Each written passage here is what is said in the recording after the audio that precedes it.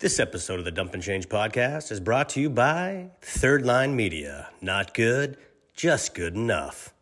Tired of paying premium prices for premium products? Looking for more nuts and bolts and less bells and whistles?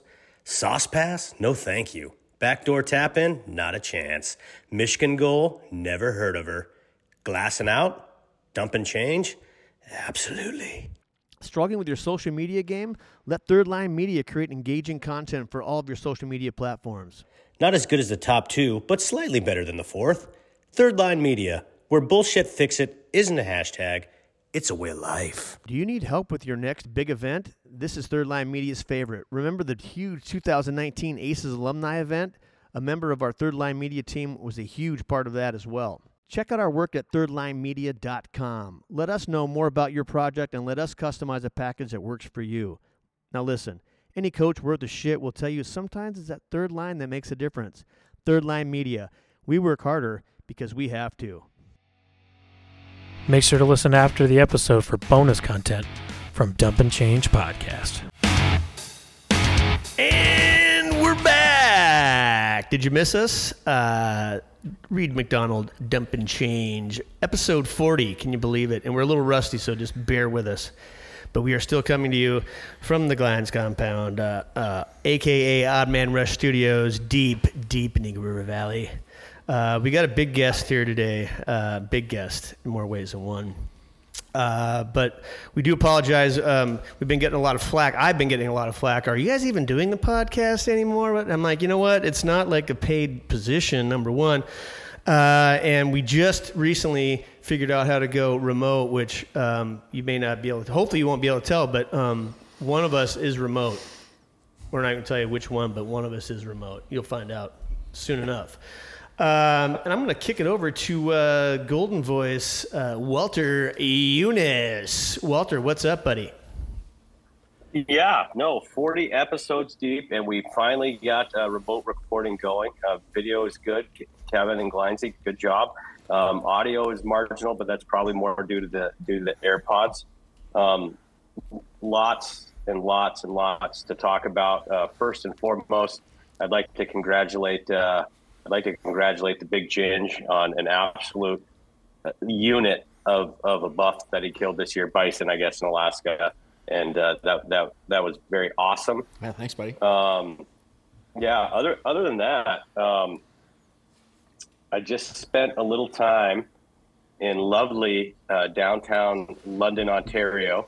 There's a lot of people there just messing around. They're sleeping on the streets and whatnot. It's a real lovely place, London, Ontario, downtown. It's nice when you wake up in the morning and in your hotel lobby, there's, like a piss jug and maybe a homeless person sleeping in the entryway. Nice. And a nice little crack party going out back. So, the boys want to get fired up before the game, maybe get a little extra pep in their step. They can go hit the crack pipe with the local. That's pretty much every big city you go to anymore. Any big city you go to anymore is kind of like the same thing. I mean, Denver, Seattle, you name it. It's pretty gross. It congregates. Anchorage. Yeah. Anchorage. Yeah, but no, Las Vegas is beautiful this time of year. 77 degrees today and sunny. It's supposed to get shitty starting tomorrow. It was nice getting to Canada for the first time since COVID started. It was seamless right across the border. They dropped all their mandates effective October 1. It's nice to be back in Canada. We were in a 20-person tournament down there. Only American team there, and we lost in the championship game to Simcoe Express. I think they're called York Simcoe Express. They were a real good team, and they were the better team that day for sure. But felt good getting back to Canada. Love it there. Hockey's fantastic there, and it was good to get back there and see people trying to, act normal again with that clown Trudeau leading their country. But other than that, nothing. Not a lot going on here in Las Vegas. Sounds like similar to the leadership we have in Anchorage right now. You ask me, it's kind of screwed up. Bingo. But anyway, don't let me forget. I'm going to kick it over to the Big Ginge now, and I do have a gift for you. I don't know if I start with a gift. It's a housewarming gift. I'm going to give this on behalf of all of us here at Dump and Change. Oh, no. This is an original What do we got? And I don't know if it's in 80s, maybe even 70s. It's it's an American Angler electric fillet knife. Okay. Okay, and I got, hold on a second. All right. Where's the knife? I even have the instruction manual, and you can register that bad boy too. For warranty? At the bottom, warranty, absolutely. Excellent. And as far as I know, like, I mean, this thing, look at this she's thing. got the old four-wheeler plug on her. You can hook it right up to your battery, your car, I think. There you go. And I do believe, hold on, let me get, this was the same one that Jeffrey Dahmer used to use. Nice. You got some muriatic acid as well? But look at that baby. That's brand new. In fact, it was in the plastic, and the plastic was so old it kind of just like fell apart. But Yeah. I thought, of all people, I didn't want to throw it away. I thought you could use that. So Whose was this? Was this yours? Dennis Johnson, father-in-law. So he's a big fisherman and hunter, and so he, So there you go. When you got like 70 reds you're trying to fillet, the last thing you want to be doing is with a... Yeah. So Thanks. I hope it works. But anyway, big ginge. There you go. Yeah, And you're welcome. What's happened? Yeah, thanks, buddy. What's happened since I was here last? When were you here last? When was I here last? I don't I've been freaking here. know when I was here So last. let's see here. I had a kid, True. bought a house, Wow. moved all my shit. Then I rented the house, and yeah. Big lots time been adult. happening. Big time Big adult. time making moves. Adulting. Yeah. Making moves. That a boy. Yeah, it pretty much ruined my summer, but it was fun, right? Yeah. So, and then like Walt, you heard Walt say, I got to go out and got lucky enough, drove bison and plugged this big bastard. And he wasn't even the biggest one too, Walt. Like there were bigger ones out there, but yeah, we're eating good. That was a pig. He only ended up being about a 6-year-old bison too. Like there were guys out there shooting them with, I mean, they had to have been 10 years old. How much meat you get out of those? It was huge. They're built like dozers. I would guess on the bone, we had at least 750 pounds. Yeah, that'll last a while. Yeah, it was, and we shot 2 of them, so it was fun. It was a good trip. So are they on like one? Like, how is the hunt work here? Like, are they in a big? So these bison were actually transplanted back there in this specific area. They're descendants of the Yellowstone bison. So back in, I don't remember, it was the 60s or 70s, they put them out there, and they're just free. They go wherever the hell they want. Oh, cool. They're wild animals. They're not like, you're penned in on a ranch. Your South Dakota freaking bison that you can run right up to and smack them on the ass. But these are wild animals. So yeah, it was a good trip and eating good, eating real good. Very organic. Very Yeah, organic. Very organic. I love it. So yeah, everything else is good though. Nice.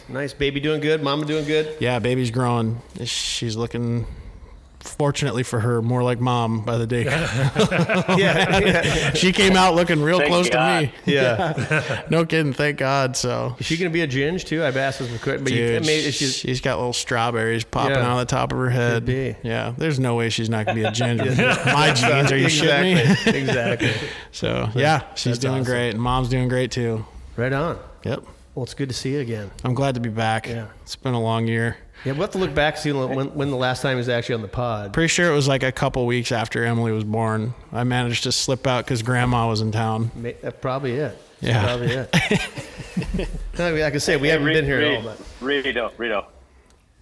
yeah. I just got a couple other notes I just picked up on my notepad here. Apartment is good. No one's tried to light it on fire yet, so that's a big bonus here. Excellent. And a little shout out to my kid. He was voted team captain of his 14 team down here at Bishop Kearney Selects Hockey Academy. So that was kind of cool too. So Oh, nice. Atta my dub. 2 notes I Dub. forgot. Nice. No one has tried to use your place for archery practices, or wasn't that an issue in the guy shooting arrows at your place, or some? Yeah, the neighbor's car. He was shooting arrows Gotcha. at the neighbor's car. Gotcha. Yeah. Apparently, he's on the FBI watch list because he is full-blown psycho, and he is now in Florida, I believe, according to somebody that would know here. So, yeah. Perfect. That's where they all belong. Couldn't be worse than those hockey moms. Yeah. We're going to kick it over to the executive producer, Steve Glines. Nice matching T-shirts, guys. Thanks, Boyd. Tarps on. Thank God. Tarps on. Thank God. Yeah, we'll get to the tarp sauna in a minute. Lots going on. Welcome, Tim. And we went from 3 monitors to 7, so I'm kind of glued to the technical aspect over here. Congrats to Heo for pulling this shit off, and thank you boys for deeping down in your pockets and making it happen. So it's been a hell of a fall. It's been a while. It's going on. I turned 48. Just on that note, we got Men's Health coming up month, boys. Had my first colonoscopy. It's seamless these days. So, and everything came out great, by the way. So I just encourage everybody out there to, if you haven't done it, do it. And I don't know what the doctors are saying now, 50, 45. I got to get mine at 40. Okay. So a little history in the family. Exactly. So everybody do that. Also spent a few days down in Seattle recently. Had an inflamed bursa. I didn't even really know what that was till not too long ago. I did it 5 years ago, did it again. So basically when I'm sleeping at night, sleeping on my back, you can basically feel a heartbeat back there by my rib cage. So it's kind of a pain in the ass. I can still lift beers and well, not much more than that. But yeah, and then I found out that I thought I had a booger up my nose all summer, guys. Like I really, trust me, I tried to get it, but couldn't get it. Went to an ear, nose, and throat guy, and it turns out that I get a nose job in December. So that's going to be a Christmas present to myself. So health issues aside, Kevin and I started a little side project. Got a few irons in the fire. We're going to see what sticks here. I'm hoping this one sticks, but yeah, Third Line Media. So thanks, boys, for that ad read and pumping us up. And yeah, we're not the best, but we're not the worst. We're the third line. So I'm going to beat you to the punchline, unless you already beat me to that ad read. I would say your fourth line today. I mean, you pulled it out, you grinded it out. You laid bodies where you need to lay bodies. I would give you a fourth line. I'm not going to cut you out of the lineup tonight. Well, I'm hoping we stay off waivers, or at least clear waivers, and we're back here for next podcast. So we'll see. Nice. We'll see what happens out there. No, this is awesome. Welcome, Tim. Welcome the boys, and let's just see where this thing goes. And last but certainly not least, Kevin. Hola. What's up? Just hanging out. Nice job. Sweating yet? It fucking works. Yeah, it works. Fucking works. Yeah. No, it's dry. It's pretty dry. It's Doing pretty a good dry job. today. You're doing a good job. We're only plus 54 minutes, so it's not bad. Not bad. It's all right. But as Walter said, he is getting faster. So Fatter or faster? faster. Oh, sorry. Faster. A lot faster. cool. So, Hale, what's happening? Not much. Enjoying the. I'll be a year at the rink in December, so I never thought that was going to happen. I have officially learned how to drive the Zamboni. Oh, God. Help Yeah, us. God help us all. Weren't you hired as the office manager? Something like that. I mean, it's all right. I mean, it's different. It's been interesting. It's been an interesting year. So He's a utility player. Yeah. Have you fixed the toilet yet? I know it's been broken as long as you've been there, or at least changed the bag that was full of piss that was on the toilet.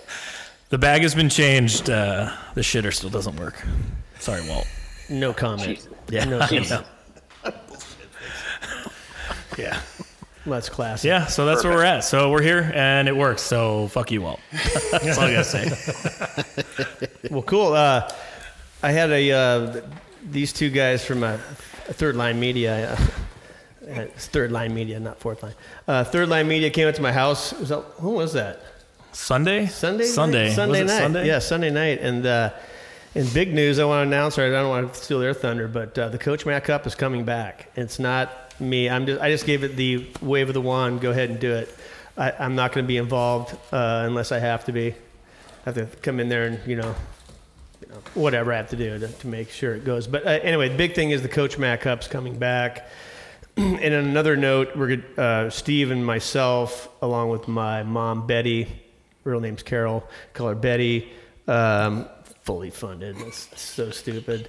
We are starting a nonprofit for my dad's scholarship, which does Chuyak and soon to be Eagle River. We do both. Give a $1,000 scholarship to any graduating senior. So that's in the works. We're working on that. When I say I'm working on it, not really, but I will be working on that. So the Coach Mac's coming back. In other big news, I've been getting a lot. I've been waiting. I can't wait to see what he says. I'm 50. I just turned 54. So I don't go to the doctor. So I said, I'm going to start going to the doctor. So I've got a doctor's appointment just for an annual checkup on the 25th of this month coming up. After a 3-day bender in Denver, it'll be great. Excellent. Perfect. Perfectly timed. So anyway, I decided to, I haven't eaten meat since 6 weeks. I haven't eaten meat. So I just started to do it first out of kind of just to see if I could do it. Like, cause I had a buddy of mine do it. And I had the same thing. I'm like, dude, there's no way I could not eat bacon or not eat this, not eat that. So I was like, dude, I don't know. I honestly didn't think I could do it. So, but now I'm 6 weeks in, so I don't know where it's going per se. I still eat. That's as bad as me drinking fucking Trulies. It could be. I was fixing to say, Could be. hey, Rito, I know where it's going. Your dick's going to fall off and you're going to grow a vagina. That's what's happening. I certainly hope not. Certainly hope not. But I do have colon cancer in my family, so that's one of the reasons to lay off the red meat. So. Touche. But I'll be here all week. Fair enough. So anyway, I thought you guys get a kick out of that one. So Yeah. But you still eat fish, right? I do eat fish. Yeah, fish and seafood. Fair so enough. They call that being a pescatarian. Yeah. You and Swayman are from the same cloth now. Sounds like I'm religious, which my mom is now happy. She's like, "Oh, you're a pescatarian. That's great." Pescatarian. All right, Mom. Great. Awesome. It's not what you think it is, but yeah. So I'm just trying it out. I don't think I'll. Yeah. Anyway, I knew Ginger get kicked out. I'll bring of you that. some of that buffalo sausage. You'll cave. Well, if it's the cheddar, with the cheddar jalapenos. dogs, I can pound those. yeah. Like there's no tomorrow. Oh, I got a few of those. Anyway, so that. Yeah, and hey, let's be easy on Fully Funded because our guest's two lovely daughters anchored a Fully Funded hockey team several years back. They lost in the semis, I believe, but they were the talk of the tournament. What year was that? It was kind of when. Remember that like 3-year run where it kind of plateaued with the for Robbie fund. Like there was like 3 years to that build up for Robbie when everything was real huge. It was right in there, and I had an all girls team, and they were kicking all the men's asses. It was hilarious. That got a little heated too, I think, because some of the 40-year-old guys were getting pissed. They were getting beat by girls. Yeah, yeah, I do remember that. Well, yeah, Katie almost beat the shit out of a guy, and then she had to go to prom right after. It was hilarious. Yeah, that's a good Coach Matt Cup story right there. That is a good one. All right, Walt, are you ready for the big intro here, buddy? Let's see what kind of magic he has. I've read it several times. I'm sure that I'll fuck it up now that we've had a small delay. Totally worth the wait, though, Kevin, so don't worry about it. Kevin froze the kicker. Ready. I'm super excited about our next guest. Ever since we started doing this, I've been getting hounded about why he's not on the pod. We need to get him on the pod, everything else. And we've worked hard at this to get him here. So without further ado, he's here. And here's his intro. Our next guest is literally months in the making. The avid outdoorsman, which is opposite of the indoorsman, is tough to track down during Alaska's peak hunting and fishing seasons. Born May 8, 1962 in Saskatoon, Saskatchewan, our next guest stands 6'5" and tips the scales at 225-pound playing weight, of course. His hockey career would lead him to Anchorage, Alaska in 1981-82, where he would start his legendary UAA hockey career with 32 points and Rookie of the Year honors, and end his legendary UAA hockey career by being named a first-team NCAA All-American in 1983-84. Turning pro prior to his senior year, he would play in the AHL and IHL for the Edmonton Oilers and Vancouver Canuck organizations before returning home to help coach UAA from 1989 to 91, and wrapping up his career as captain of the Alaska Aces. A career AFD fireman, he helped establish the Anchorage Fire Department hockey team, which is currently playing in the A division. Is that good? I was told by my father-in-law that the only thing bigger than our next guest is his heart. Father to Dustin Bryant and Candace, husband to Bobby Jean, it is my pleasure to finally welcome to the DNC table 2014 University of Alaska Anchorage Hall of Fame inductee, Mr. Tim Molley. Welcome to the Dump and Change podcast. Wow, thank you very much. You're too kind. I don't know. After you guys slamming each other here, I figured it'd get your jabs in there, but Well, if you feel like jabbing anyone around here, just start with Big Chin. Start me. I'm the punching bag. yeah, my arms aren't that long. Well, hey, it's great to have you here. I just want to say I'm gonna call Scotty Gomez out because I think Scotty said something on the podcast, kind of like when he was a kid watching the real rock stars of the Anchorage, where it was the guys from that played when I played college hockey, which was Derek Donald and Larson, all these, which are studs. But for me, my dream team is you guys. I mean, going to those games at the sports complex before it was Wells Fargo.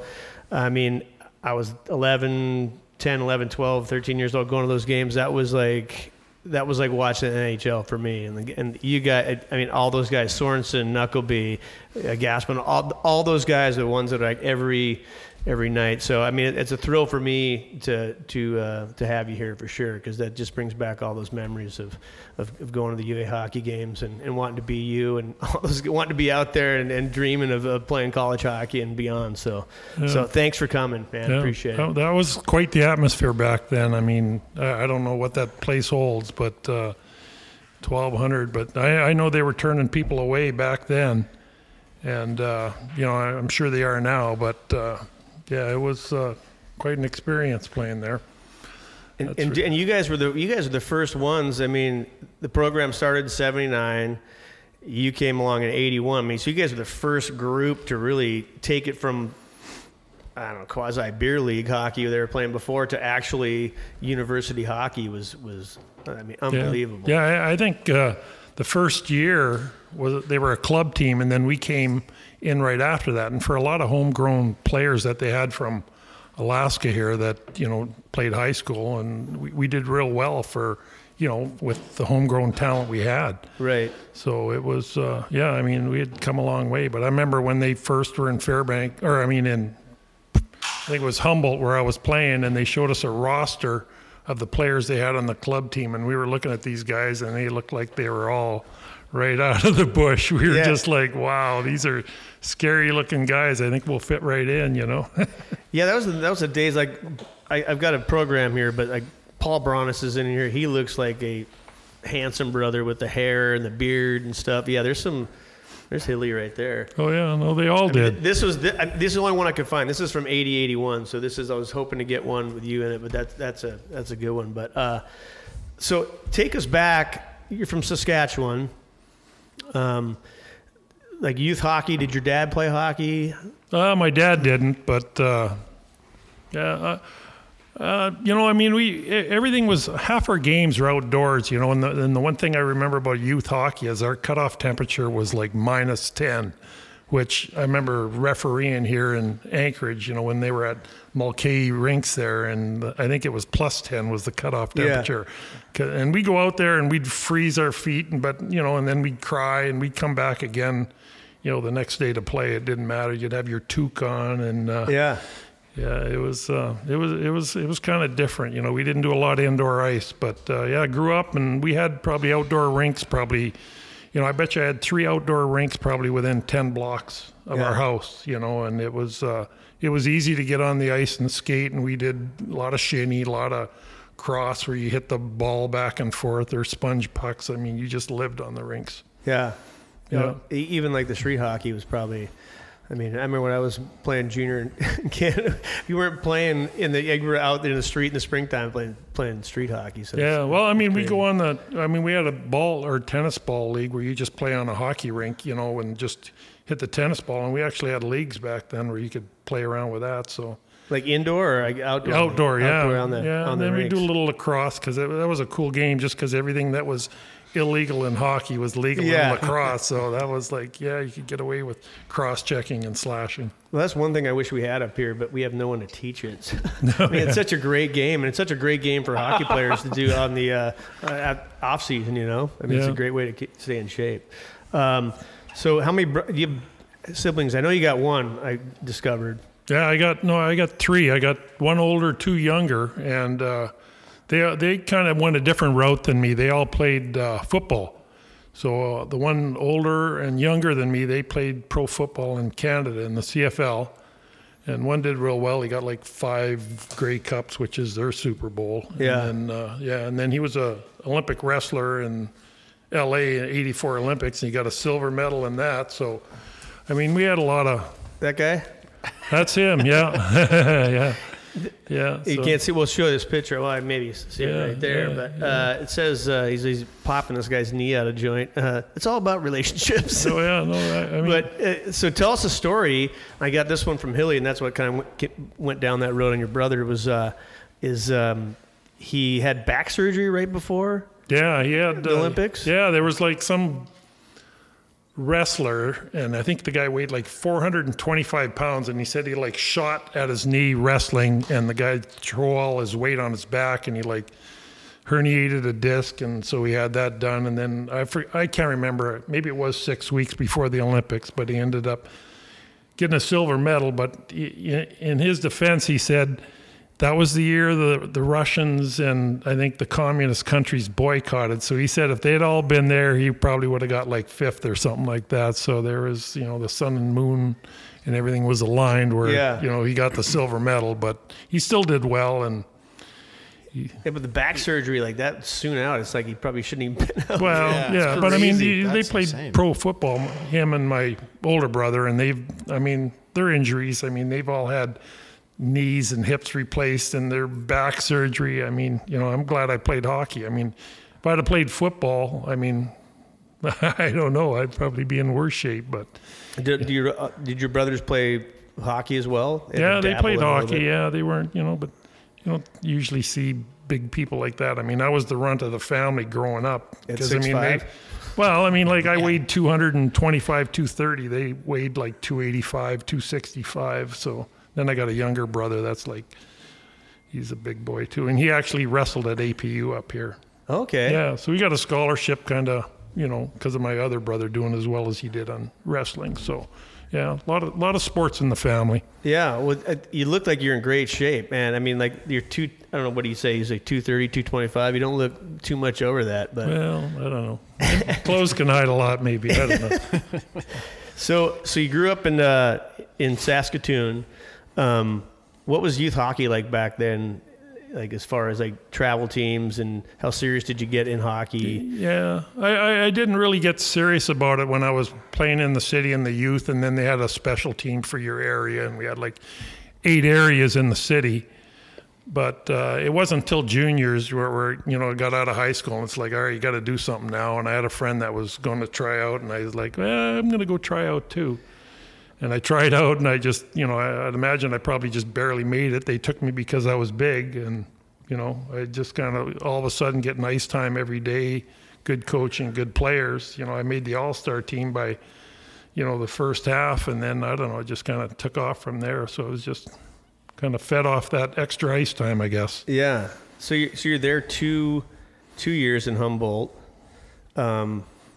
And it's just crazy, and I've said this a lot about a lot of the hockey players that made UA back in the day what they are and kind of built the program, is like, how does a guy as talented as you and as good as you end up at UAA, who's just, was there other colleges calling you, other opportunities, or it was like... Yeah, I only had, I think, 2 other offers. One was, I think, Colgate University, and they came out with a bursary thing, so I think it went by how much your parents made.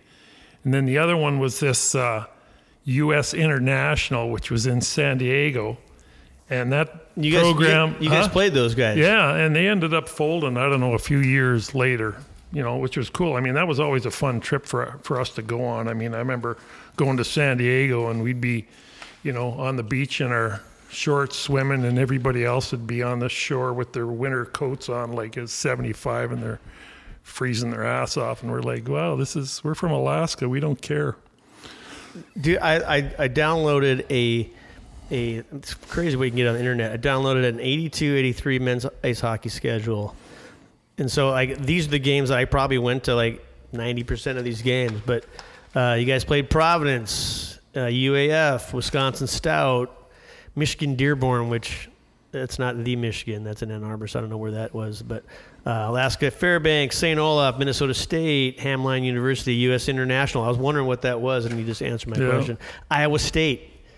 Didn't know they had hockey. St. Olaf, St. Mary's, U.S. International, Air Force. So you guys had a pretty good St. Scholastica. You guys in the U.S. national team. You guys had a damn good record that year too. Because I remember my first year we were like 1-11 in our first 12 games, and then we like won the next 12, and I think we ended up like 13-12. But yeah, it was I don't know. It was Division II schools, and I don't know. It was a brand new program, but we did well. Yeah, no, you took it to, especially that it would have been your junior year when you got guys like Joey Hayes and some. I mean, that was when it got electric. And so you guys always played. I should know this, but you guys always played on campus at the sports complex. What was the first year that they went into? Was that your senior year? Or did you ever play? That they went Division I? No, they went to the Sullivan Arena to start playing. Yeah, well, I left halfway through my junior year. And okay. Yeah. Oh, I thought it was a senior year. No. So, what was the question again? Did your teams play in the?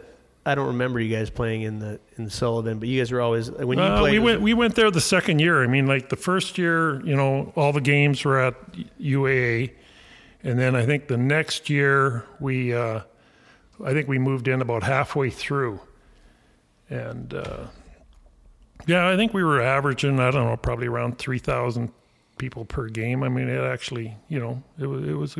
I mean, we were winning more games than we were losing, so we were doing well. That was great. Yeah.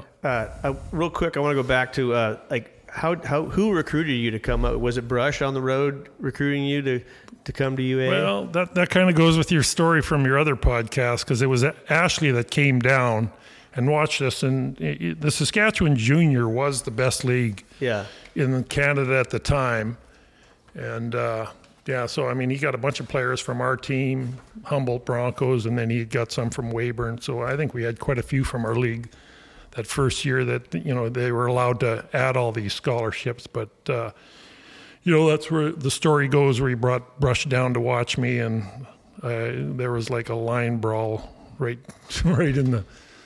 when the game started, and I got kicked out before Brush could see me. But, that's right. Yeah. So that's. Yeah, I got a good picture of Ashley in here too, and a young Brush. There's Ash right there. Oh, he looks like a young kid there, doesn't he? High school kid there, and then you got these guys, Jack Anderson. These guys look pretty rippling. Jack, and I think of Dan Smith too. Yeah, right there. Yeah. Yeah. These guys could be in a hair metal band. Oh yeah, these guys. Yeah, to us they were all scary looking. That's awesome. So. Yeah. You're married, obviously. You got 3 kiddos. Yeah. And I remember watching Dustin and Bryant play. I did not remember watching Candace, but all 3 of your kids played D1.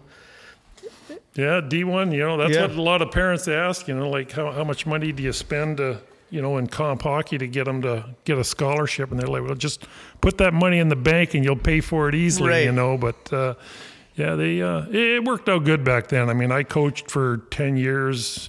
At the comp level, and if I was going to the rink, I wanted to coach my kids so they were being told the right stuff, and then I just bring one of my other kids along so they could double down on the ice time, and that's pretty much what it is with any sport. It's your time into it, so you want to put the time in, it'll happen. Yeah. So I was able to touch base with your D partner from UA, Knuckleby.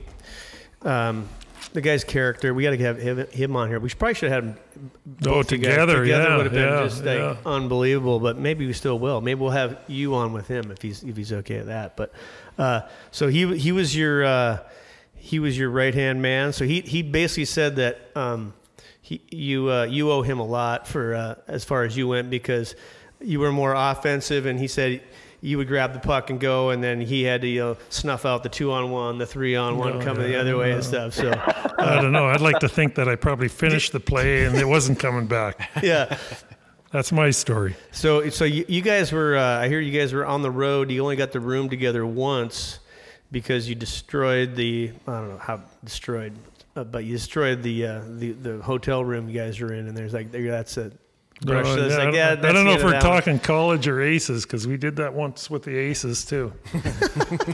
I think this was college. I think it was college. Yeah. I think that was in Air Force too. I don't know if Knuckleby told you the story about he was hiding up in a tree and he was waiting for a deer to like kind of run underneath it, and he was going to like jump out of the branches and grab a hold of it. It didn't work out. No. Well, Knuckleby is he's a Spitfire for sure. He's half crazy. So what I heard was like he would wait for you at UAA. The practices would get over. He would wait in the hallway for you to get off the ice if you're on the ice doing 1Ts or whatever after practice, and you would come out there, and then he would jump you, and you guys would wrestle. There's a lot of wrestling. Oh yeah. And a lot of a lot of angst coming. It was great stories. So Yeah. No, I think I told you earlier. I don't think I ever got hurt playing hockey, but I got hurt wrestling Knuckleby many a time. yeah. Yeah. And he does, and I'm not going to even try, but he does a perfect imitation of you. Oh, I mean, well, he thinks he dude, does. He thinks he does. Well, I haven't seen you in a while, and when he started in, and he could tell he'd done it before. He went into character like 3 times in the conversation today, and it was great. I'm like, dude, it is spot on. I mean, like, if he would have called me and said he was Tim Molly, I would have said, hey, what's up, Tim? Totally would have fooled Oh, me. yeah, So. no, I get that a lot. I'll just like, hey, you sound just like Raymond. I was like, yeah, my wife says I act like him too. So How many pops does it take to want to tackle a deer? a lot. Yeah. No, I got probably more stories about that guy than I do about myself. Well, he was telling me that. Yeah, after, go ahead. Rito, that's funny because I asked my father-in-law for some good stories about Tim, and one of the first ones he listed was ask him about his first road trip with UAA and his roommate being Mark Knuckleby, and Rush not letting them room together anymore. That's kind of funny. Yeah, no, he's a character. I always think of the story where he said he shot some goat or sheep or something like that, and he didn't want to carry his gun up there, and he got up and it was still alive, so he pulled his shoelace out of his shoe and strangled the sheep. Yeah. Got to do what you got to do. Yeah. That's A-team type of stuff. Yeah, well, when you're in the mountains, the last thing you want to be doing is carrying shit up higher. Yeah. Well, it made sense to me. Yeah, well, he was saying the one where he said this is a good story. He talked about he wanted to work on something after practice, and you agreed to work on it with him. And it was something with the glass at UAA used to have like where the glass met. It wasn't like the seamless stuff they have now, but it was like Had a rib, but like a half moon that was like stuck out pretty good. And I guess you guys were, I don't know what you were doing, rub outs or whatever, and you grabbed your hand, like pushed it and it just mangled. He hit that thing hard. Yeah, well, and Nux obviously wanted to drop him and fight you. Oh, he came after me, yeah. And you're like, dude, I'm not fighting you because you need to go to the doctor. It just instantly just kind of popped up. It was like the size of a golf ball on his forehead, and I was just like, wow. Yeah, I didn't want to fight him, but I think I skated faster scared than he could mad right then. Sounds like you guys had a great relationship. The other one was when you had him in a headlock in practice. You guys got into it, and you had him in a headlock, reefing on him. That breaks up, and then like 2 weeks later, you're in Arizona playing, and he said Steve Smith hit Nux into this other guy, and the other guy got knocked out, but he said it was right when they started wearing masks, and so his mask kind of got all mangled up, and they took him off the ice. He went to get a MRI or had to get an X-ray or whatever. And they said, adjust my neck. It really hurts. We can't do that with an X-ray. He got an X-ray the next day, and they said, when did you crack your neck? Oh. It was probably from the headlock. He's like that. Well, he had they called him, his nickname was Nuclear Bee. So you pretty much, if you're going to stop him, you probably had to kill him. Because he was going to keep coming. Nuclear Bee? Nuclear Bee, yeah, instead of Knuckleby. I like that one. Yeah. Well, speaking of nicknames, I'm not going to say your nickname that I've heard you hate. I'm not going to say it. Well, you can say it. I've had lots of nicknames. But the goon from Saskatoon is the one that who. Oh, that doesn't bother me. Who gave you that though? Was that like a media thing that someone's like, hey, and they see a guy 6'5" out there and doing it? But yeah, I couldn't even tell you. Couldn't tell you where that came from. I But mean, you said- I've had others where it was like Lurch or Lurch. The Yeah, Lurch yeah. and Big Bird were the two that Big Bird. Yeah. that were two. The Lurch and the stick was called the. This is from I don't know. the Noose. Oh yeah, no. It's like, you have the arm. I mean, you got the reach of No, yeah. So no. it's like bringing in the noose and take him. So Well, I remember. I don't know if you remember a guy, Danny Martin from Anchorage Daily News. He wrote an article once, and he described me as a giraffe running down the Serengeti or something like that. That's how I looked skating. I was just like, that's a little different. I kind of remember that one actually. Now I remember Danny Martin's stories. He did. Him and Doyle did. Yeah, like, Doyle. Yeah, they did lots. tag Lots team of the articles, hockey. yeah. That's awesome. Johnny Hill, hold on, I gotta get my phone out. Johnny Hill gave me some good ones that I should ask you. And as we all know, all the best stories are not G-rated, so we can't go too deep. But ask him about his wedding day and if he had a cast on. Oh wow, yeah. All right, I remember that one. Yeah, they had a beer bong at my bachelor party, and they poured a whole bunch of tequila in it, and I saw them do it, and I was just like, I'm not drinking that. And they're like, you're drinking it. And I was like, no, I'm not drinking that. And I think Mike Bjork, I don't know, he's another. And then I had like one guy jumped on my back, you're drinking it. Another guy jumped on my back, and I had three guys on my back, and I was kind of stumbling around, kind of like, oh, I'm not drinking that. And then a bone, just stress fracture in my foot just kind of went. So I ended up getting a cast on it, and they had to cut the back of my shoe out for my wedding, and my wife was not impressed with me at all. So that's kind of that story right there. Yeah. So did you met your wife up here at UA? Yeah. She was a athletic trainer at the university. So I was never hurt, but Yeah. I might have pretended a few times. Just to, it's funny because I got more stories about Hill. Like, let's hear him. I mean, who knows when to get Hill on here? Yeah. Well, I mean, I remember the time when he I think he tore a meniscus or something in his knee, and then he was walking down the road where he was all mad, and he threw his crutches into some field right next to the thing, and then he went back home, and then the next day he was going to go back and get his crutches because he couldn't really walk without them, and it had snowed, he couldn't find them. Oh, no. Yeah. And then another time he broke his wrist and sawed his cast off his hand, and then his hand just kind of went limp, and he was like, oh, that was a bad move right there. So yeah, one of his fondest memories was when you guys were in northern Arizona, and you and Nux kept dunking Brush's head under the water in the swimming pool until he relented and extended the curfew. Oh yeah, I remember we wanted something, but yeah, we were. I think it was at first Knuckleby and I. We took on the whole team at first, but we were a little taller, so we just drag them out to the deep end and dunk them. And yeah, we got a hold of Brush, and I don't know. I don't really remember it real good, but I think we got our way that night. Yeah, you did. And well, that's what Hill said. He's like, I can't remember. I think it was 40 years ago, man. How am I supposed to remember this shit? Yeah. Well, I don't know. I wasn't the best, I don't know, player to have around. Like, I mean, I played good hockey, but I probably got in more trouble than I probably should have. But it was the Wild West up here back when we were here in big time. 80. And I mean, I think it just, with the bars and everything, they were open till like 5 in the morning or 8 in the morning. I mean, they had Swift Waters, 3-for-1s, $1 Heinekens at the Flying Machine, free drinks, nickel beers at Swift Waters. And, I mean, yeah, it was kind of a crazy place back then. So I don't know, I guess we got probably caught up in it. Did you guys live in the dorms? You guys live in houses No, back then? There was no dorms back then. So yeah, I mean, there was like about a 3% vacancy rate. And our scholarship was like $325 a month. That was a full ride.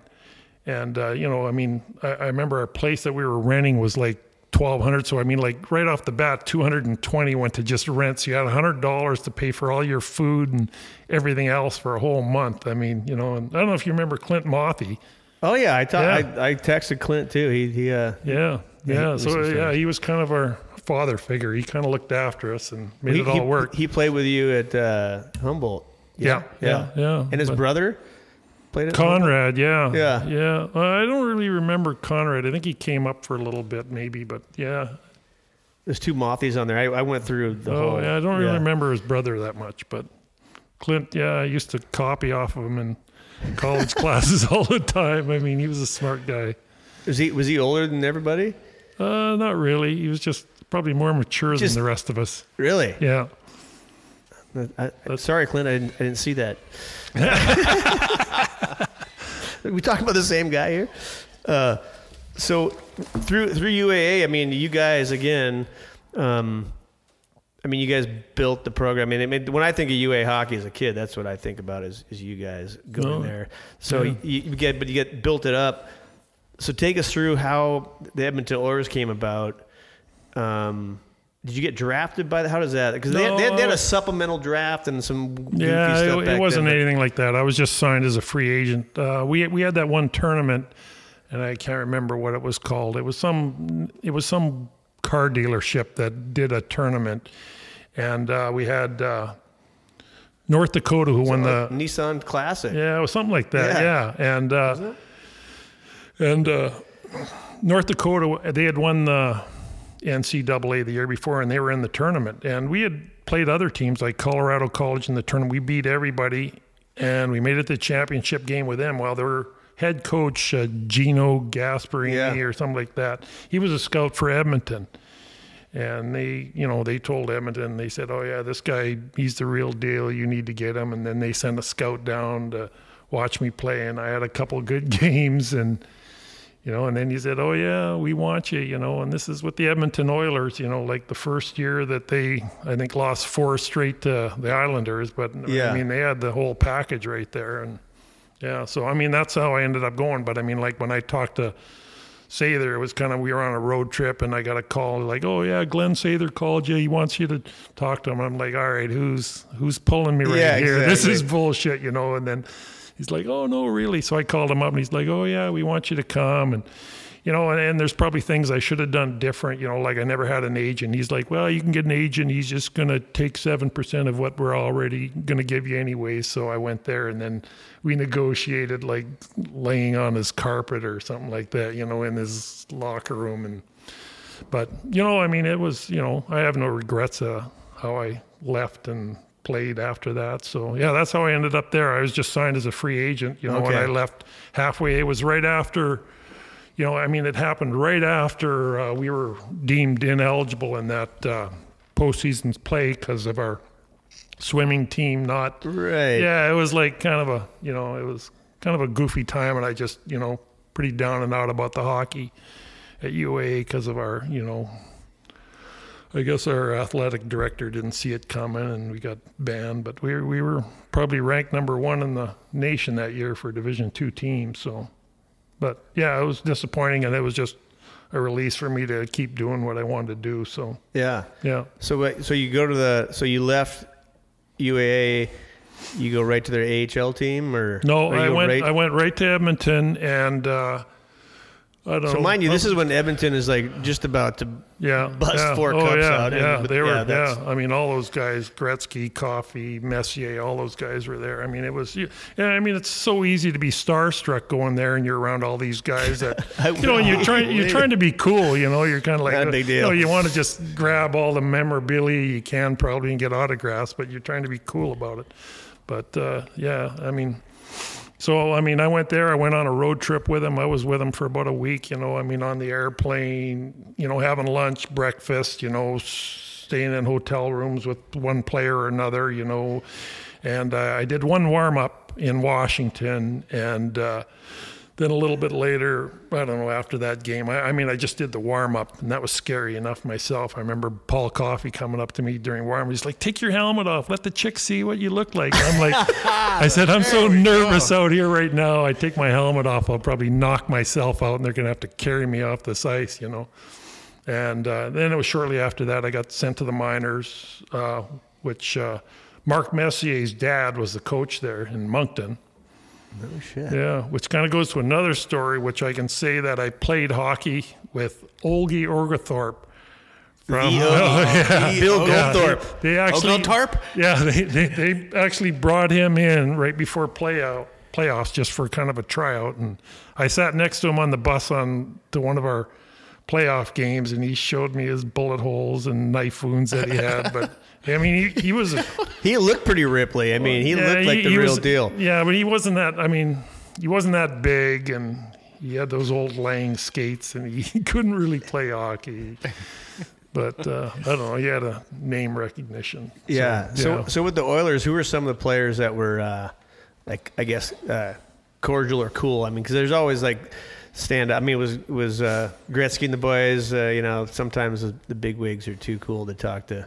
No, he came up to me right away and, you know, kind of talked, but I don't know. I mean, that's so long ago. I mean, you know, you try to say me, you know, who was cool back then. I mean, they're all cool. I mean, you know, a lot of players, you know, you don't want to play against them, but, you know, I mean, they're the best teammates ever. So, you know, I can't really say, you know, who was good or bad back then. It was so long ago, but they were, you know. I mean, going from like UAA, I mean, obviously, how big was that step? Oh yeah, no, I mean, you're just like holy shit, I had these guys can win. I had no business being there. I mean, I was like way in over my head, you know. I mean, I didn't really know systems like they get taught systems, and even their plumbers, like they're tough guys, you know. I mean, they play with so much confidence. Even their tough guys, you know, they think they're, you know, goal scorers, you know, which that's the way that team was back then. They just played with a ton of confidence. So, yeah, they were just, they were a good hockey team. I mean, Gretzky, you know, I did a couple camps with him, and that guy just passed the puck like he knew where it was going before it got to him. I mean, you know, all those players, Curry, I mean, all of them. It was, I was winning in way over my head. Yeah, I had no business being there. Did that go through your head as far as like, okay, Edmonton wants me, I'm going to this team? Of course, at that time they weren't, but they were on the rise up. You're like, is it the best move to go to Edmonton and knock Paul Coffey off the power play? Or I mean, you're even afraid to hit people. I mean, my game, I was a big guy. I mean, you know, but you didn't want to get physical, or you thought maybe, you know, like in camp or practice or whatever, and then you got somebody like Dave Semenko coming over, you know. Oh my gosh. Kind of, all right, no, we don't touch him, you know. Yeah. So how much was that when you left UAA? I mean, because you at UAA, you were running the power play. You were, you know, one of the skilled guys running. I mean, like Soren. I mean, look, 1 year Sorensen was number 1 in points. You were number 2. You were like, as a defenseman, even your AHL points. I mean, you're putting up, you know, half a point a game. I mean, that's unreal. Was there any pressure there because you are 6'5" to like, hey, I want you to go out and knock some skulls? Oh yeah, I mean, you always kind of know your role. I mean, like back when I played pro, I was like one of the biggest players. So it wasn't, you know, I mean, I didn't like fighting back then, and you know, but it just kind of, you know, I mean, people just kind of would seek you out, you know. I mean, you just have to fight everybody, you know. And then, you know, it was funny because they'd even joke about it the next day. They'd say, "Hey, Molly, you just put another guy in the NHL," because a lot of times it wasn't whether or not you won; you just had to show up, you know. So they're guys, you know, even they might have got beat up, you know, they still showed up and they get a call up to the, you know, the NHL. And there's a lot of politics back then, like with first rounders. I mean, I remember one year we had, you know, our first rounder, and he was easily the weakest player on our team, but he was the one that always got called up just because they had so much riding on him. So much invested in him. You know, and he'd get called up and he'd get points just because he's playing with such great players up there, you know. But, you know, they got a lot riding when you're first round, you know. Big time. Yeah. So, yeah, a lot of politics, but, yeah, it was an experience. Yeah, I mean, I enjoyed it. I mean, yeah, I had, you know, I remember my last year, I was the only one that had kids on the team, you know, so it's kind of a little different. They, you know, and I did a lot of fighting back then, and, you know, I'd go to the penalty box, and my kids would be like, "Oh, Daddy's naughty again." He'd sit in the penalty box, you know, and it was always funny because we'd be at home, and, you know, they'd be hitting that ball around on the floor in front of the TV or in the living room, and then, you know, all of a sudden they just turn around and square up on me, and like they'd have their hockey gloves on and they'd like throw them off and come running at me throwing punches, you know, and I'm just like, "You're kidding me." And then all of a sudden I naughty like you, Daddy. I go sit in the penalty box, and then they go sit on the couch like, is the penalty up yet?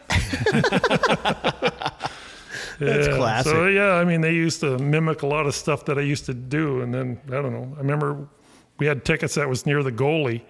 And they started mimicking a goalie, and I was just like, all right, we're moving those tickets. Not one of my kids is going to be a goalie. Goalies are too goofy. We don't have that much money to buy pads, for sure. Yeah. I wanted to talk a little bit about like your move back to, so you play in Milwaukee, from Moncton in Milwaukee for like 3 years? No, it was, I actually finished with Moncton that year, and then I went back. I had camp, and then they sent me to Muskegon, and that was I don't know, they were affiliated, I think, a lot with Pittsburgh then. So I mean, you know, a bunch of NHL teams had different players that they just kind of sent there, but we had a real good team, and that was the closest we ever came to winning the whole thing. We went down to 7 games and lost in the 7th game, but yeah, we had a good team. That's in the AHL? No, that was IHL. IHL. Yeah. Because I remember I looked at that roster. You played with a guy named Newell Brown. Oh, Newell Brown. Oh. He's my college coach for 2 years. Yeah. Oh, yeah. But you look back, I'm like, oh, Newbie was there. That's awesome. Yeah, no, there's a bunch of players. I mean, I don't know if Claude Noel, I don't know, he played there, and he was actually a coach of Winnipeg, I think, for a while. I mean, you see a lot of the players. Mark Crawford played with him in Milwaukee. He was a coach for a long time. And, you know, in that first year, I mean, I don't know if you remember Jay Miller. He was kind of a big, tough guy. And Jay Miller. Yeah. That's what, yeah. Well, I remember Miller. Yeah. But, I mean, back then, I mean, it was a tough league. I used to get a lot of minutes, and, you know, I see a lot of the people that went to the NHL. You know, there were tough guys like Stu Grimson, you know. I mean, you talk to Steve McSwain. I mean, Steve McSwain played with Stu Grimson. Yeah. They called him the Grim Reaper. But, I mean, I never had a problem with fighting.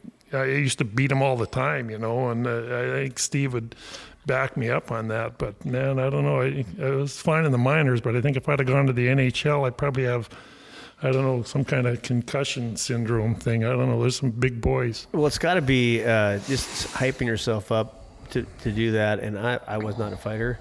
But, I mean, it's got to take its toll. Was that kind of what?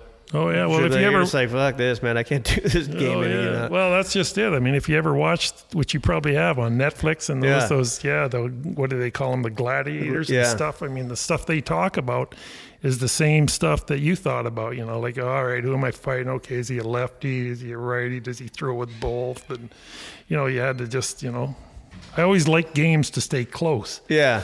Because that way you didn't fight. You know, if they started getting lopsided, then, you know, but. Someone's going to send a message.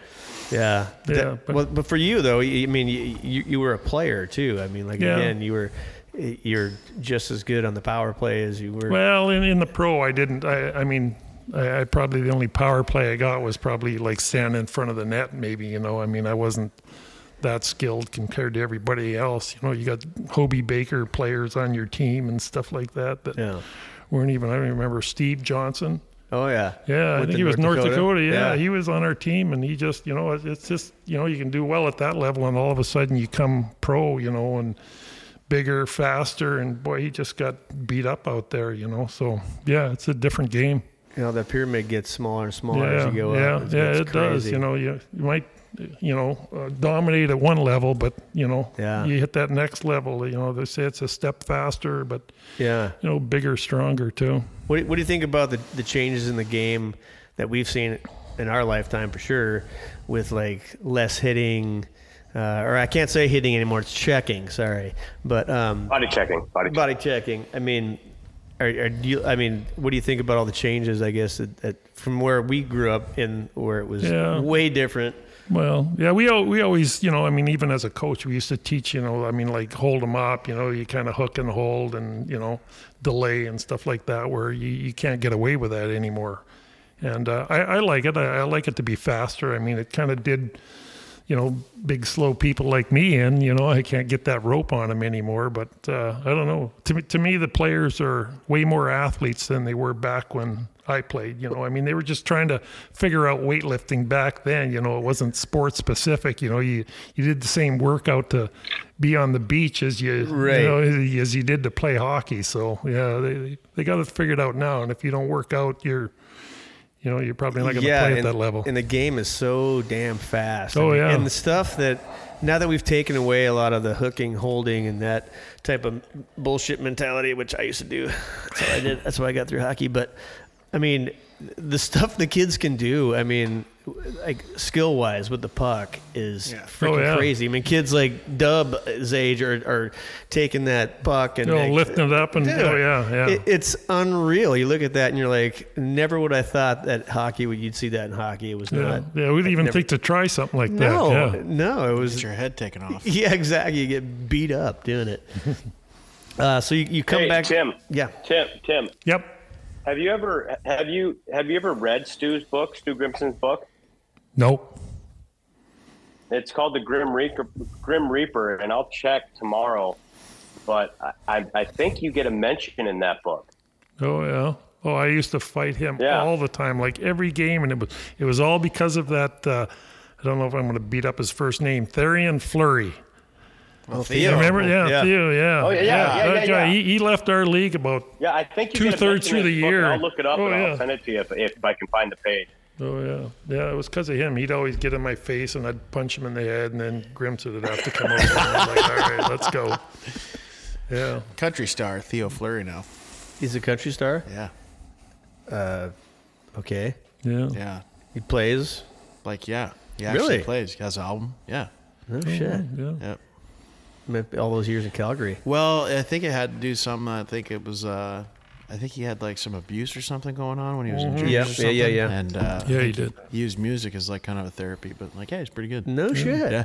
No shit. Yeah, just check it out. Did not know that. Did not know that. We need to talk music too later on. Yeah, we do. Not here, but We'll get there. Nuck said you guys might own stock in Sony Walkmans.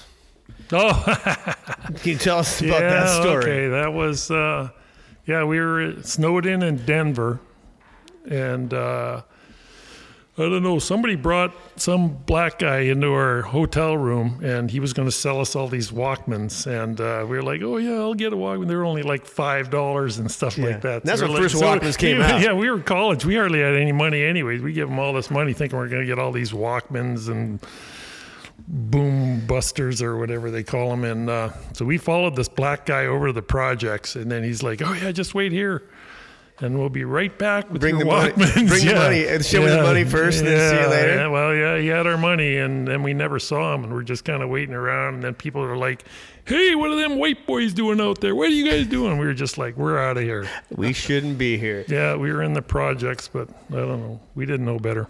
I tell you what, the Walkman though, you will honestly never remember that. I had a Walkman, but they had the orange earphones, and I swear to God, the first time I put one of those Walkmans on, it was like, boom, like you could hear, like this sounds so good. Yeah. It was just like the whole room was full of music, but it was like nothing. I think back of how tinny and shitty that probably. It probably sounded. was brutal, but the Walkman. I had a little yellow one growing up. Yeah, a little yellow one with the headphones that kind of was.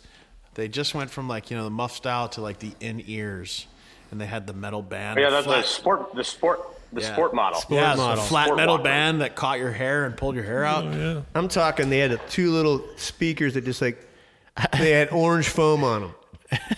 They were badass. They were unbelievable. And I think I got. Do you have one of those next to this fillet knife? Maybe I should look back in the archives there. Yeah, there you go.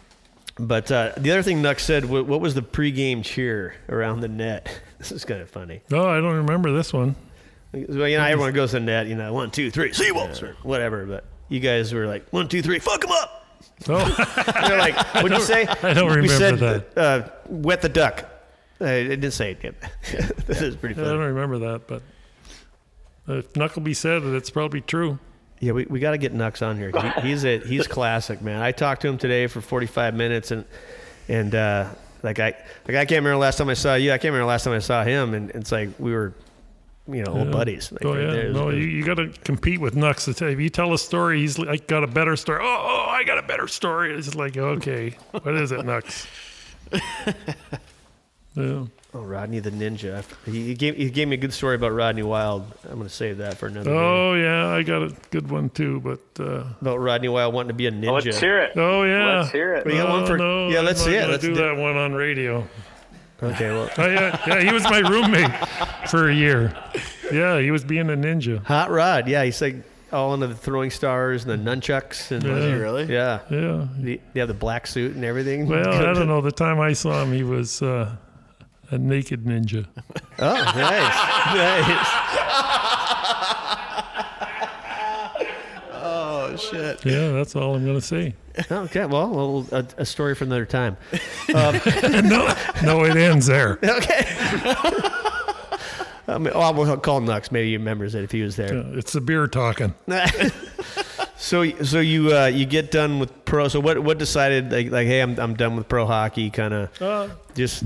Yeah, they were hiring on the fire department for the first time in 5 years, and I was getting ready to go back down for a camp to Vancouver, and I was just like, you know what? Didn't really like fighting. I don't know. Kind of turned into a job, Yeah. and So I was just like, yeah, I'm gonna be a fireman, because a lot of players that I had talked to, they had fireman jobs waiting for them because they wanted better hockey teams. So they'd hire, and firemen, I mean, they drill just like hockey players drill, and a lot of them are college players, so they know how to take tests. So I was like, okay, I did the college, I'm athletic, I can do this. Gotta be a good teammate. Yeah. All that so, stuff. yeah, work as a team. So I was wondering, were you the first one to kind of like there's how many hockey players, especially UA guys, have gone Oh, yeah, down well, that that's- route? It's just that's- like the pipeline. Did you start that? Well, I started that. One? Yeah, I was the first one, and then I talked to all those guys because we started the Aces in '90, and then there was like Brian Majeski, Jim Tobin, Jimmy Mays, yeah. Zach Weston. All right, that might be all the Aces, but then Portlock. He played with us on the Aces, but he wasn't a fireman. So yeah, there was about 6 of us. Yeah. Tuat, he's another one. Yeah, that was a little later on. A little later on, yeah. But you're the one that started that, because I mean now it's like every ex-hockey player UA just go to the fire department. Well, we were trying to get a good hockey team going. So take us through that. Like Walter's father-in-law's got Jim. He's got some good stories, but you guys kind of started the. No, I talked to him right before I came here. And that's he started bringing out. Yeah, it was funny talking with firemen or Aces. Fireman hockey. Oh, fireman hockey. Yeah. I don't know. I mean, I did the Aces thing for 5 years, and I didn't do the fireman hockey. So then, as soon as I was done with the Aces, because I as soon as they turned pro, I just didn't have time for that anymore. And I remember I came back for like 2 games, and I got in 2 fights in 2 games, and I was coaching youth hockey at the time. And I came into the locker room, and a couple of the kids came up to me, and one said, "Oh, way to go, coach! You really kicked that guy's ass." And I'm just like, "All right, I'm done playing." It's just like I can't do this. So 2 games, 14 minutes, penalties. Yeah. So, but the firemen, I mean, it was, they figured that I knew how to play hockey, so they wanted me to teach them, and it was like I'd rather coach, I don't know, mites than grown men. Adults. Yeah. How to skate. It was just like you try a horseshoe drill, like, just a simple one, and man, they just mess it up big time. Take a It's half like, all hour right, to make we're one gonna pass. skate backwards now. This is the C cut going backwards. And they're like, the wind has never touched the back of this jersey ever. So yeah, so it was a challenge, but it was a fun group. They've come a long way. They're pretty good right now. They play at the highest level, and they go undefeated all the time, and that's all through Canada. I've been on a bunch of trips with them, being their coach, and they're fun to be with, and they play good hockey. They got good players. So when you came back too, not for nothing, you helped UA coach in the '90s when Gomez's Rockstar guys were playing, and '91 they went to the quarterfinals, which was huge for the program and stuff. So you came back and gave a little bit then, and you obviously spent your time with the youth hockey too. Yeah, no, I remember coming back and just helping UAA there with brush. And, everything at the pro level is systems, and I never got that really in juniors, never had that really in college either, but pro, everything, the coach, they have systems. So I just kind of like, all right, this is the systems. And they did really well. I think that team actually got put in the Hall of Fame or something, like just, I don't know, maybe last year, just for how well they did that year. But, they had, I got to be in charge of the defense and got to work with them. And they had a good group of kids back then. So it was fun. Probably had too much going on with hockey. My wife probably felt like a single parent back then, but I wasn't ready to let hockey go. I had the coaching thing. I had the aces going on too. And so, staying busy. God, hey, so speaking of UAA, I'm thankful that we got the program back, and I would have lost $10. You told me they'd beat Western Michigan at home, dude. That was huge. I watched it, and they split. That was great. The Wells Fargo looked like it was rocking too. Sutton went to I think the second game, and he said it was electric. It was.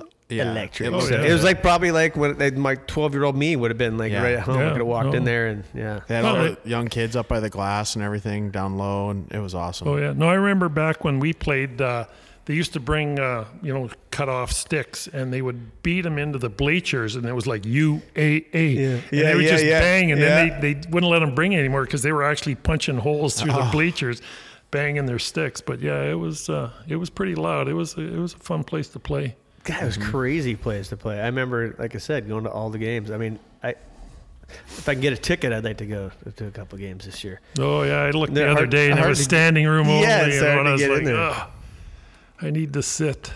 Yeah, I need someone to get me some tickets. You know a guy? I don't know. Do we know anyone? Matt Chasby. Molly could probably get us there. No, maybe. Yeah. This guy. Maybe. This guy. But no, probably not. I'm gone to Arizona. He needs a more comfortable chair, though. I can tell you that right now. Shit. Just you want to trade? Trade with him. Trade with me. Trade with him. Well, Yeah. So. If Knuckleby was here, he'd wrestle you for it. Yeah.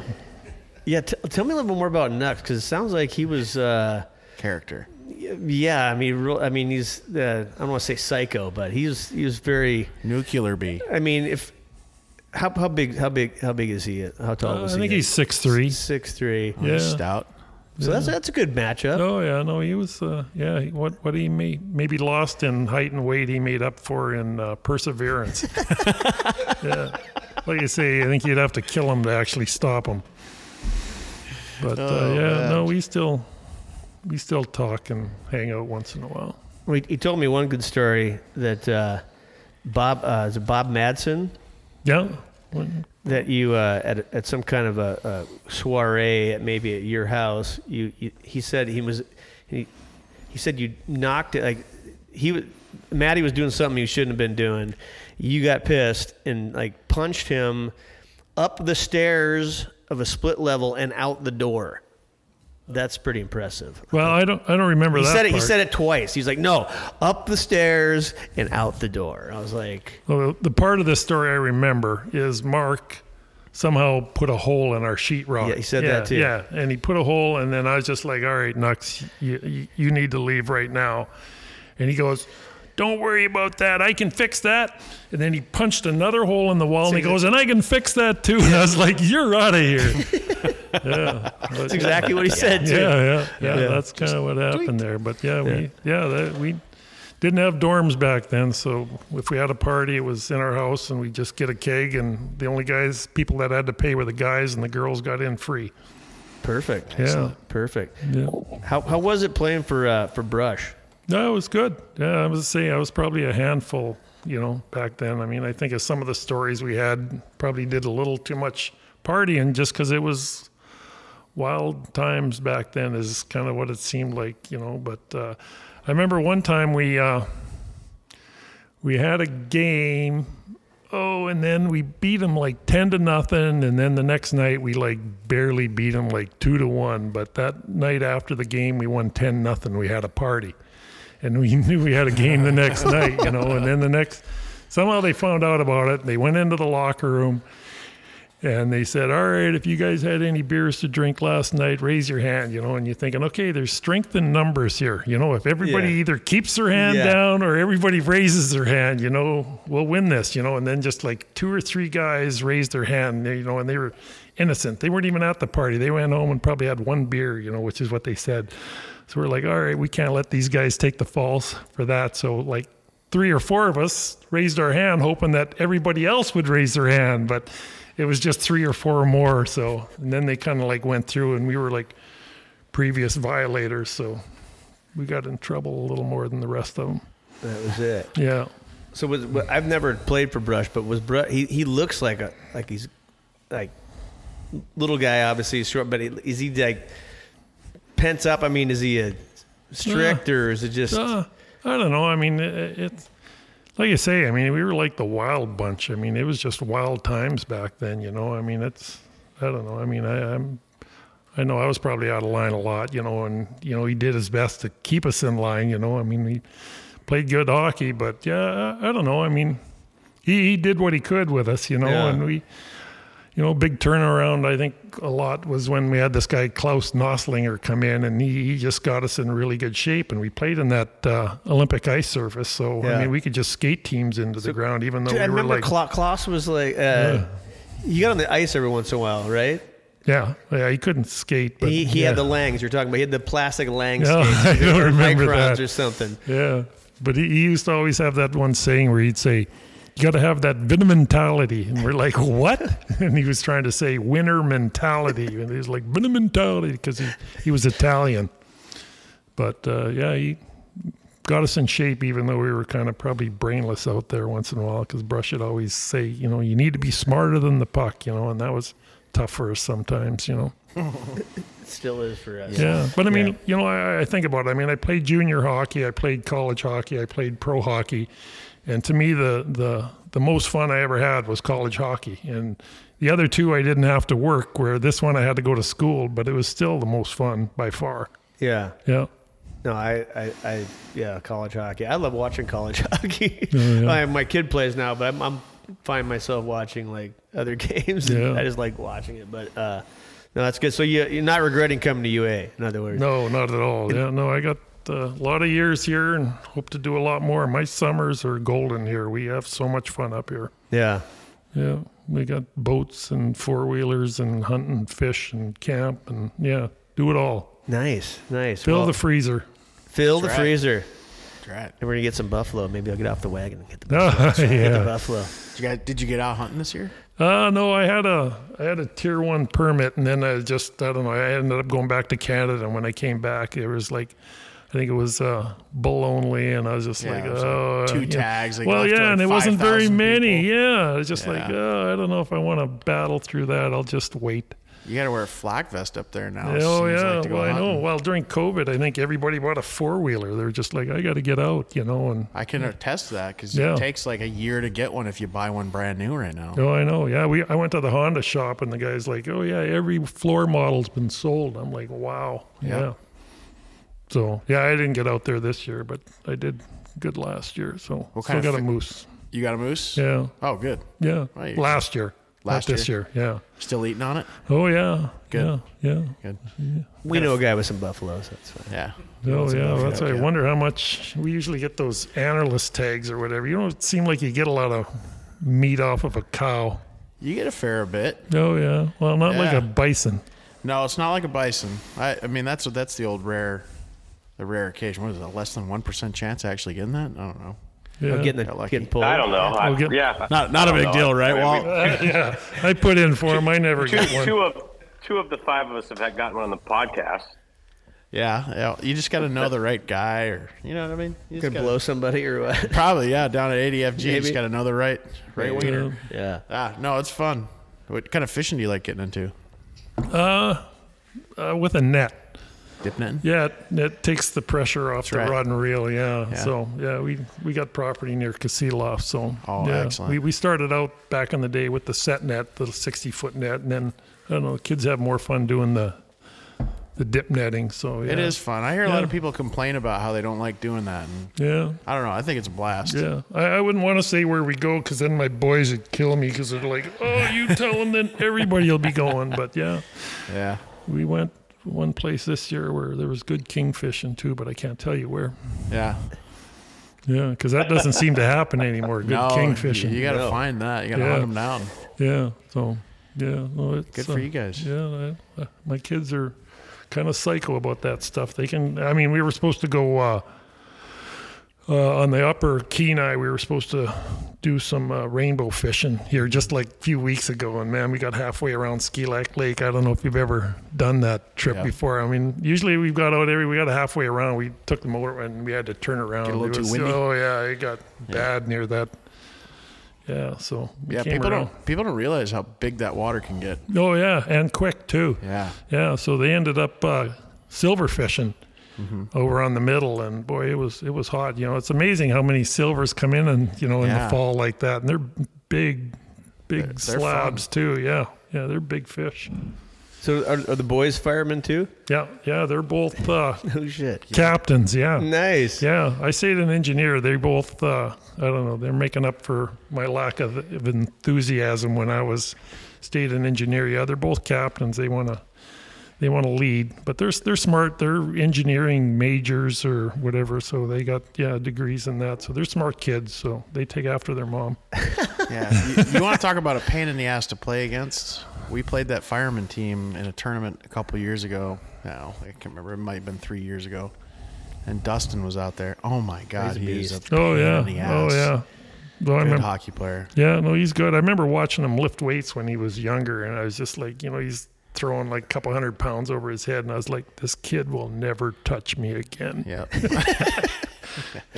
Yeah. Yeah, because I remember when I could hold all three of them, and I'd give them rug burns on their head or something like that on their face, and my wife would be like, "Don't do that." I'm like, "No, they need to be able to see it, so they leave me alone." Exactly. Well, I love it. Well, hey, Tim, thanks for coming on the podcast, man. 12-year-old me and me right now is just stoked because, like I said, watching you guys at the sports complex was a big part of my growing up and wanting to play college hockey myself and wanting to play pro and everything else, which I never did. So, but thank you for being here, man. It was just a lot of appreciation. There's one little jab I got to throw in there, like when you were saying Scotty Gomez used to watch, and I was like, I had number 23 before him, so I tell everybody, I tell everybody that Scotty took it because I was his favorite player. There you go. Him and I had the same hands. I'll tell Scotty that. Oh, he's gonna know that for sure. Yeah, he's gonna know that. Yeah. Well, thanks for coming, man. I think it's time for Dump and Change. That's right. Boom. All right, thanks for having me, guys. Scale going up? Bank account going down? Log on today at DraftKings.com. NHL, NFL, NBA, horse racing, dog racing, golf, badminton, table tennis, hell, regular tennis, volleyball, we prefer the beach variety, MLS, unless you're Ted Lasso, no one really gives a shit, right? If you can find it, you can bet on it. Let DraftKings.com scratch your degenerate gambling itch today. Only at DraftKings.com. Minimum $5 deposit required. Eligibility restrictions apply. See DraftKings.com for details. Hey, I lost one of my ears like at the last 30 seconds. Yeah, I did too. Yeah. He needs a more comfortable chair. Yeah. Well, he's the tallest guy we've had. Golly, yeah. Yeah, I was gonna. Oh, I shit. I could have told one more story, and it's actually a hockey news story, where I. Just hit record. No, yeah. Once. All right. Okay. My one story that I got to tell that I made hockey news when I played pro is I got into a fight, and there was a guy named Kevin Evans. He was like leading the league in penalty minutes. Really hated this guy. But anyways, I went to the penalty box. One of our guys got pushed in to the bench, on their bench, and he got kind of pulled in. They were beating on him. Then both benches cleared. I was in the penalty box all ready for fighting. And I couldn't wait there, so I just left the penalty box and I got into the brawl, and I was on this guy going after the guy, and the linesman, according to the commissioner, got hurt trying to get me off of him, but I was like, I just snapped on this guy, and I was like choking him. But anyways, after it was over, I got a call from the commissioner. I was banned from playing against this team for the rest of the season, which didn't hurt my feelings. But I made the hockey news, and the way my name's spelled, Molle, M-O-L-L-E, and then they put a slash and then an Esther in there, as in molester. Molly Esther. But I set the penalty minute record for league. For one game, I got 66 minutes in penalty minutes. Yeah, it was like a gross misconduct, 2 game misconducts, couple fightings, and I don't know. Yeah, it was like total 66 minutes. Yeah, leaving the box is probably frowned upon. I bet you that record still stands to this day. Yeah. Oh, leaving the penalty box. I don't know. That's probably something. That was something. Maybe. But I couldn't sit there and watch. I was like, no, this is my game. That's only 10 of it. There's 56 more. Yeah. But it was funny. I was in the hockey news. We need to find that article. Yeah, no, totally. Yeah, the Molle We'll find it. Esther. Yeah. Molly Esther. Love it. Molle Esther, yeah.